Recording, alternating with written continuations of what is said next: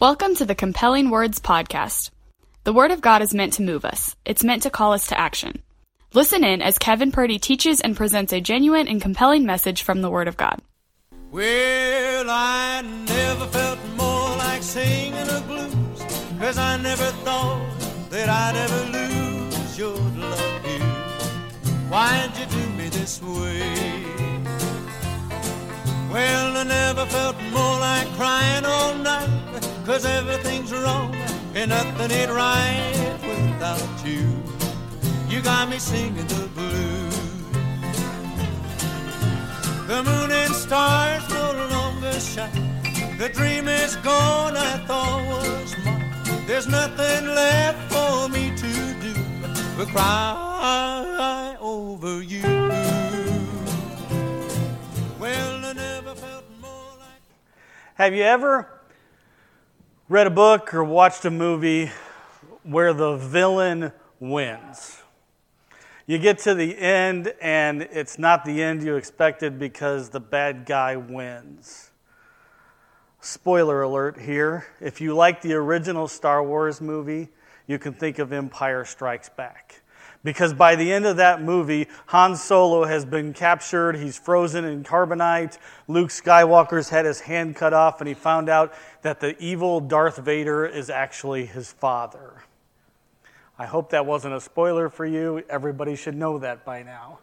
If you like the Marvel movies, you can think of Thanos snapping his fingers and wiping out half the population of the entire universe. And on the screen, you watch as some of your favorite superheroes just dissolve into dust, fade to nothing, and they're gone. It's a hard thing to watch that in a movie, to see the bad guy win. It's not supposed to happen like that. It's a hard thing to see in a movie. It's also very hard or very sad when we see that in real life. And sometimes it really does feel like justice is all screwed up. Life's not fair, and things are not right. Why do good, godly people suffer? And why do wicked, sinful people succeed? Why do the innocent have misery and suffering? And why do the guilty have prosperity and abundance? Last week, I started this new sermon series, this new message series that I call Singing the Blues. Blues music is blue. It is sad. It's a sad song. It's about loss. It's about misery. It's about heartache. It's about things that aren't right and having this longing, this ache for things to become, to be made right. The Old Testament Psalms in the Bible are actually songs. They're songs. And some of those songs, the Psalms, some of them are blue. One of them is Psalm 10. And in this psalm of lament, which lament means to fervently express your grief, to have this heavy expression of heartache. In this psalm of lament, Psalm chapter 10, David sees the apparent injustice of the world, and he wonders where God is. So that's what we're going to read, Psalm 10. Psalm 10, and we're going to start with verse 1 through 13. Here's what it says. Lord, why are you so far away? Why do you hide when there is trouble? Proudly the wicked chase down those who suffer. Let them be caught in their own traps. They brag about the things they want. They bless the greedy but hate the Lord. The wicked people are too proud. They do not look for God. There's no room for God in their thoughts. They always succeed. They are far from keeping your laws. They make fun of their enemies. They say to themselves, nothing bad will ever happen to me. I will never be ruined. Their mouths are full of curses, lies, and threats. They use their tongues for sin and for evil. They hide near the villages. They look for innocent people to kill. They watch in secret for the helpless. They wait hiding like a lion. They wait to catch poor people. They catch the poor in nets. The poor are thrown down and crushed. They are defeated because the others are stronger. The wicked think God has forgotten us. He doesn't see what is happening. Lord, rise up and punish the wicked. Don't forget those who need help. Why do wicked people hate God? They say to themselves, God won't punish us. Can you hear the tone in this? Can you hear the tone of David's heart? This is frustration because things just don't seem right. The good guys are getting mistreated, and the bad guys who are mistreating them are getting away with it. Now remember, this isn't a theology that's describing God. This isn't a theology that's telling us, describing for us God. This is a feeling that David has. God isn't far away. God isn't hiding. God isn't inattentive or uncaring. But this is David expressing how he is feeling. This is David calling it out as he sees it. And in this moment, David is looking around and David sees a lot of injustice. A lot of injustice. He sees a lot of things that just don't seem right. The wicked, he says, are chasing down those who are suffering. The image that he gives us, the words here that are used, give us this image of someone hunting, someone chasing down a wounded animal so they can finish it off. They're self-centered, they're boastful about all the things that they can get. They're proud of their greedy pursuits, and they have absolutely no regard for the Lord. It doesn't say that they don't believe in God, but it's obvious that they don't care about God. They don't look for God. There's no room in their thoughts for God. They're far from keeping God's commands, and they are obviously not following His will. They make fun of anyone that they would consider their enemy, anyone who opposes them. And verse 7 says, their mouths are full of curses, lies, and threats. They use their tongues for sin and for evil. In other words, what David is saying is, you can tell that they don't care about God just by the way that they talk.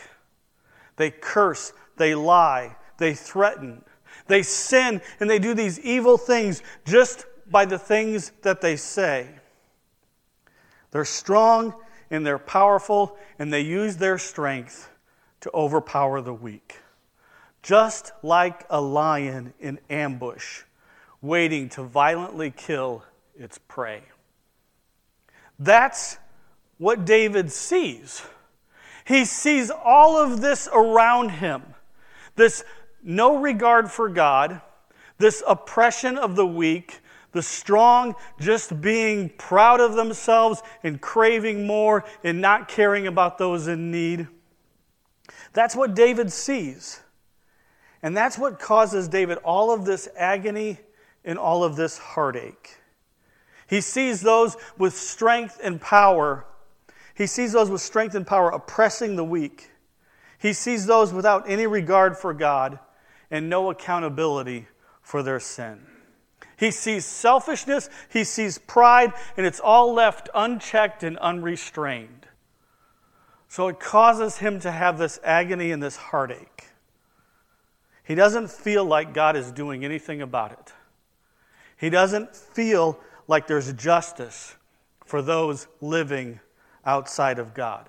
There's no justice for those who are blatantly sinning against God. There's no justice for those who use their success or their status to mistreat, to oppress the weak, the poor, or those in need.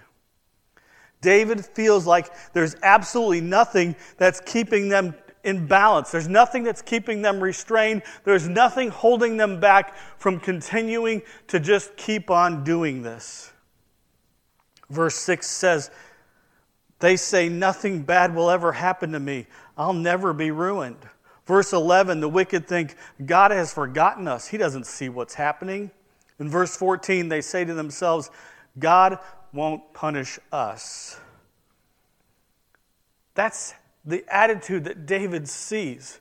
And I wonder, do we ever feel like David feels in this moment? Have you ever Do you ever feel the heartache and the pain of an unjust situation? Do you ever hope to see those who are doing wrong get what they deserve? When I first thought about that, I thought about those moments. You've probably had this moment where you're going down the road, you're going down the highway, and somebody's pushing up on your bumper, and they want around you, and they're pushing you, they're wanting to get around you, and as soon as they have that moment, they fly around you, and then you drive up a little further down the road, and you see them pulled over. How does that make you feel? You're going, sweet justice. That's what you're thinking. Now imagine that, though. But imagine that for something that's way more significant, something much bigger and much more consequential.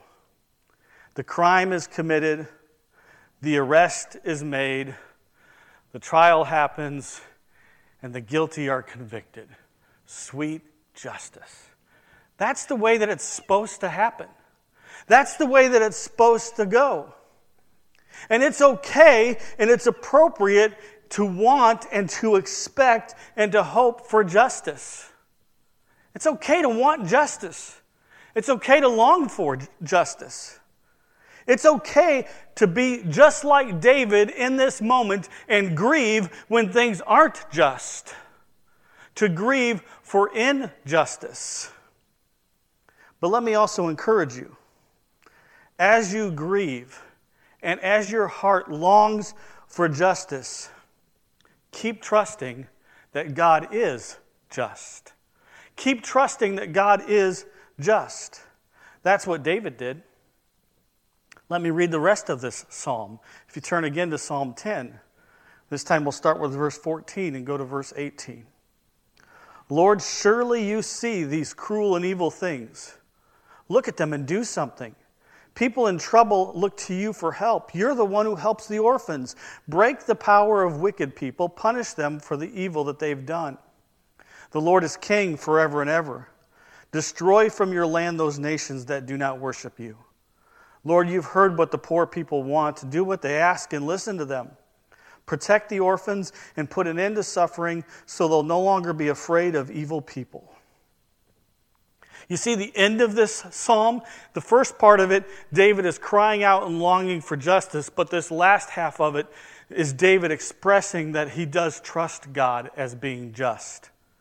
He knows that God does see the sin and the cruelty of people. It's not going unnoticed. God is very much aware of the sin and the cruelty of people. He knows that God's character is good and God's character is trustworthy. He knows that God is the God who does help those in need. He helps the orphans. He helps those oppressed and afflicted. He knows that God will break the power of the wicked people and punish them for the evil that they have done.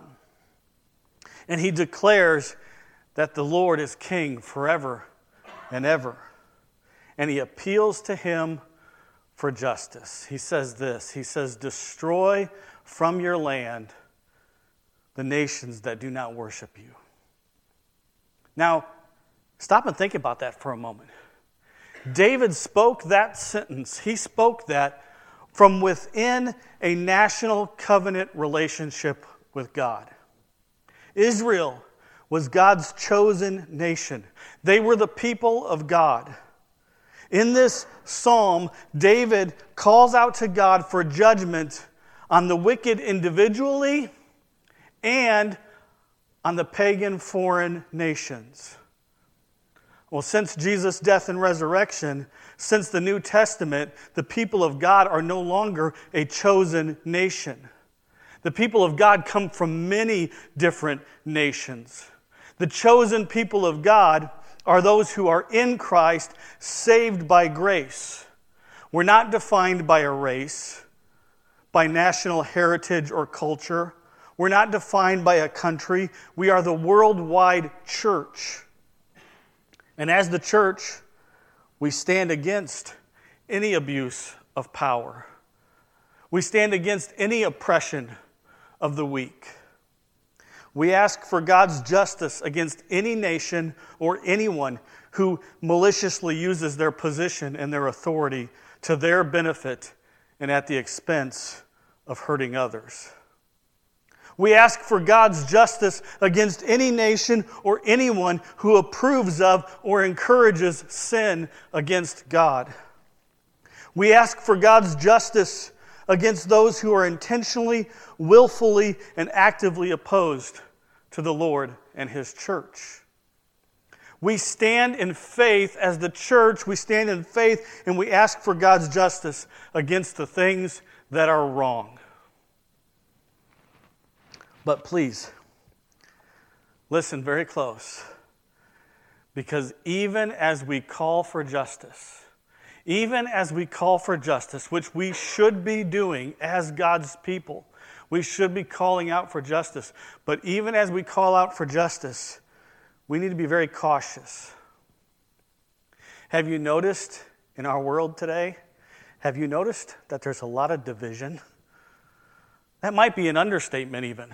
There's so much division in our world today. There's a lot of us versus them.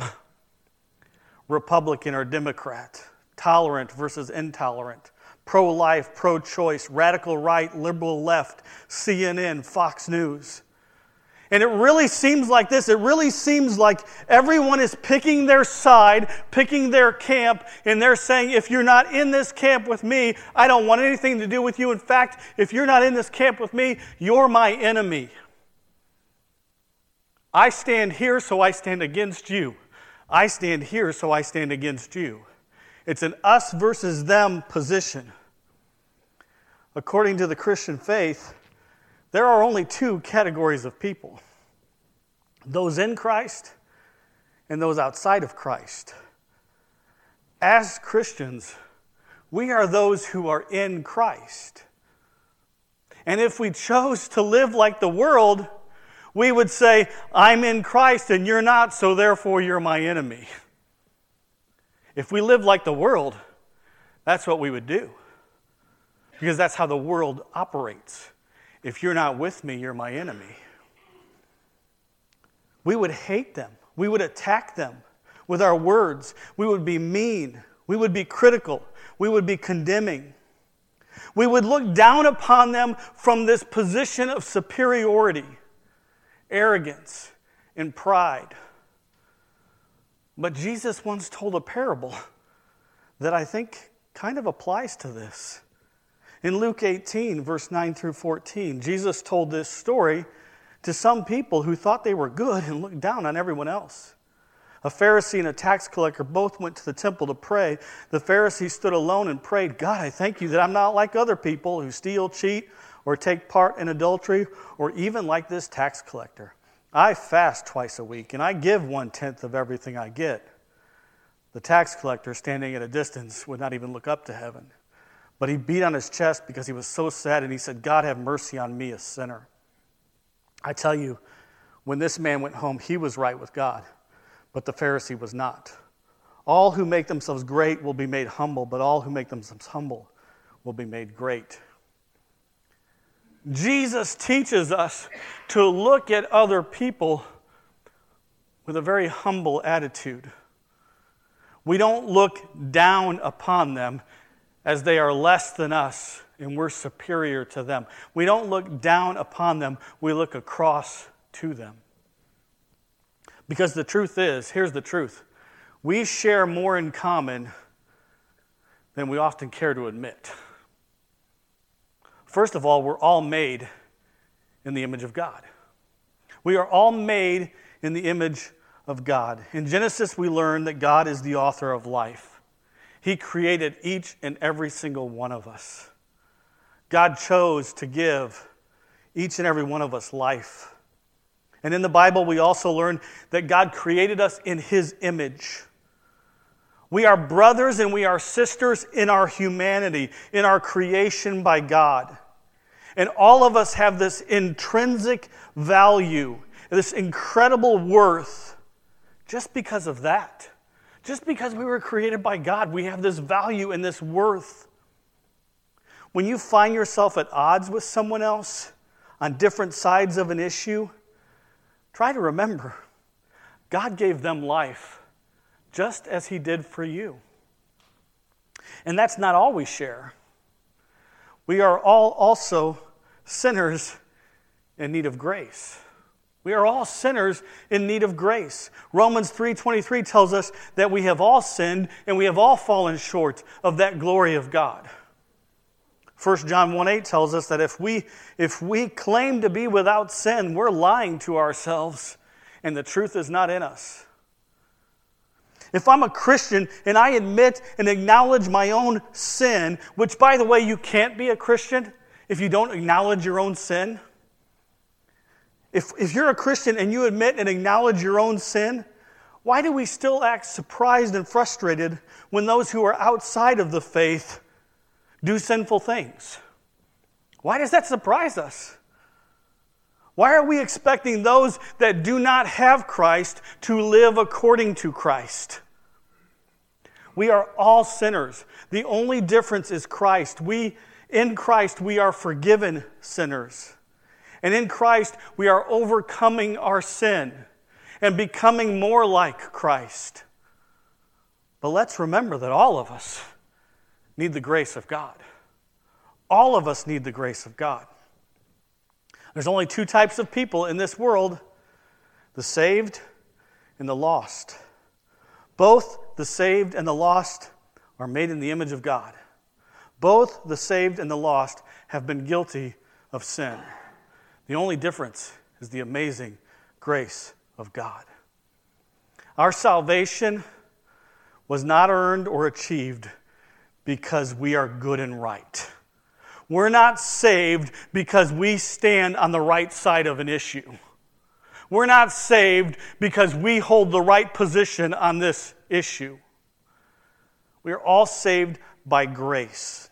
Our salvation was a gift of grace. When it comes to justice, when it comes to God making things right, you know where we could look? We could look at the cross. Because on the cross, justice was given. The punishment for sin was paid by Jesus. Romans verse 3:24, we are justified freely by his grace through the redemption that came by Christ Jesus. We've been justified. That term means made right. We have been made right with God because of what Jesus did for us on the cross. As Christians who are living in a right relationship with God, we should have a heart for justice.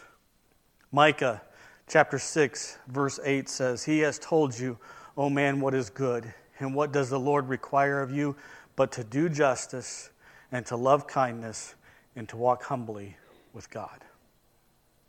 God's word calls us to act with justice, to stand against abuse and oppression, to defend the weak and those in need, to support crime prevention and the punishment of the guilty.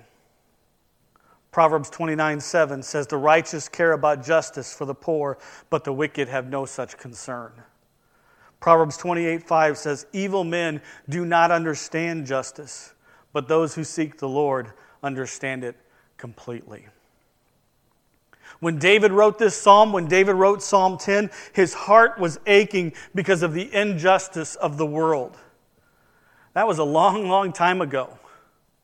And here we are today, and our hearts are still aching for justice. I'm afraid that as this world turns further and further away from God, justice will become even harder to find. Today, we often see sin being redefined into a virtue. Today, it's common for righteousness to be considered offensive. And when that happens, when sin is considered to be a virtue, and when righteousness becomes offensive, when that happens, justice becomes very distorted. And here's what happens when justice is twisted. When justice is out of whack and it's twisted, here's what happens. The wicked are praised and protected, and the innocent are criticized and mistreated. That's what happens when justice gets mixed up. The wicked are praised and protected, and the innocent are criticized and mistreated. But as Christians, let's remember that our purpose is not to win a culture war. Our purpose as Christians is not to win a war against the culture. Our purpose is to glorify God by being more like Christ. And we are justified, we are made right with God through Jesus Christ.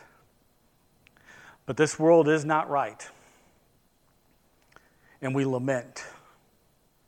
We have a sorrow, a heartache because of that. And we express our sorrow and our pain for this broken, fallen world. But we also keep the faith, and we keep trusting God. God is just. And I love this definition from the ATS Bible Dictionary. It says, God's justice is that essential and infinite attribute which makes his nature and his ways the perfect embodiment of equity and constitutes him the model and the garden of equity throughout the universe. There will be a day when justice is given, a day where the Lord makes everything right. Evil does not win. The guilty will be punished, and the innocent will be uplifted. Romans 12:19 says, leave room for God's wrath, for it's written, it is mine to avenge. I will repay, says the Lord. Psalm 96:13 says, he's coming to judge the world. He will judge the world with fairness and the people with truth. The Lord will return and make things right. Truth will prevail. Psalm chapter 7, verse 17 says, I will thank the Lord because he is just. I will sing praise to the name of the Lord Most High. Thanks for listening. Please take a moment to rate this podcast. May the Word of God be living and active in your life.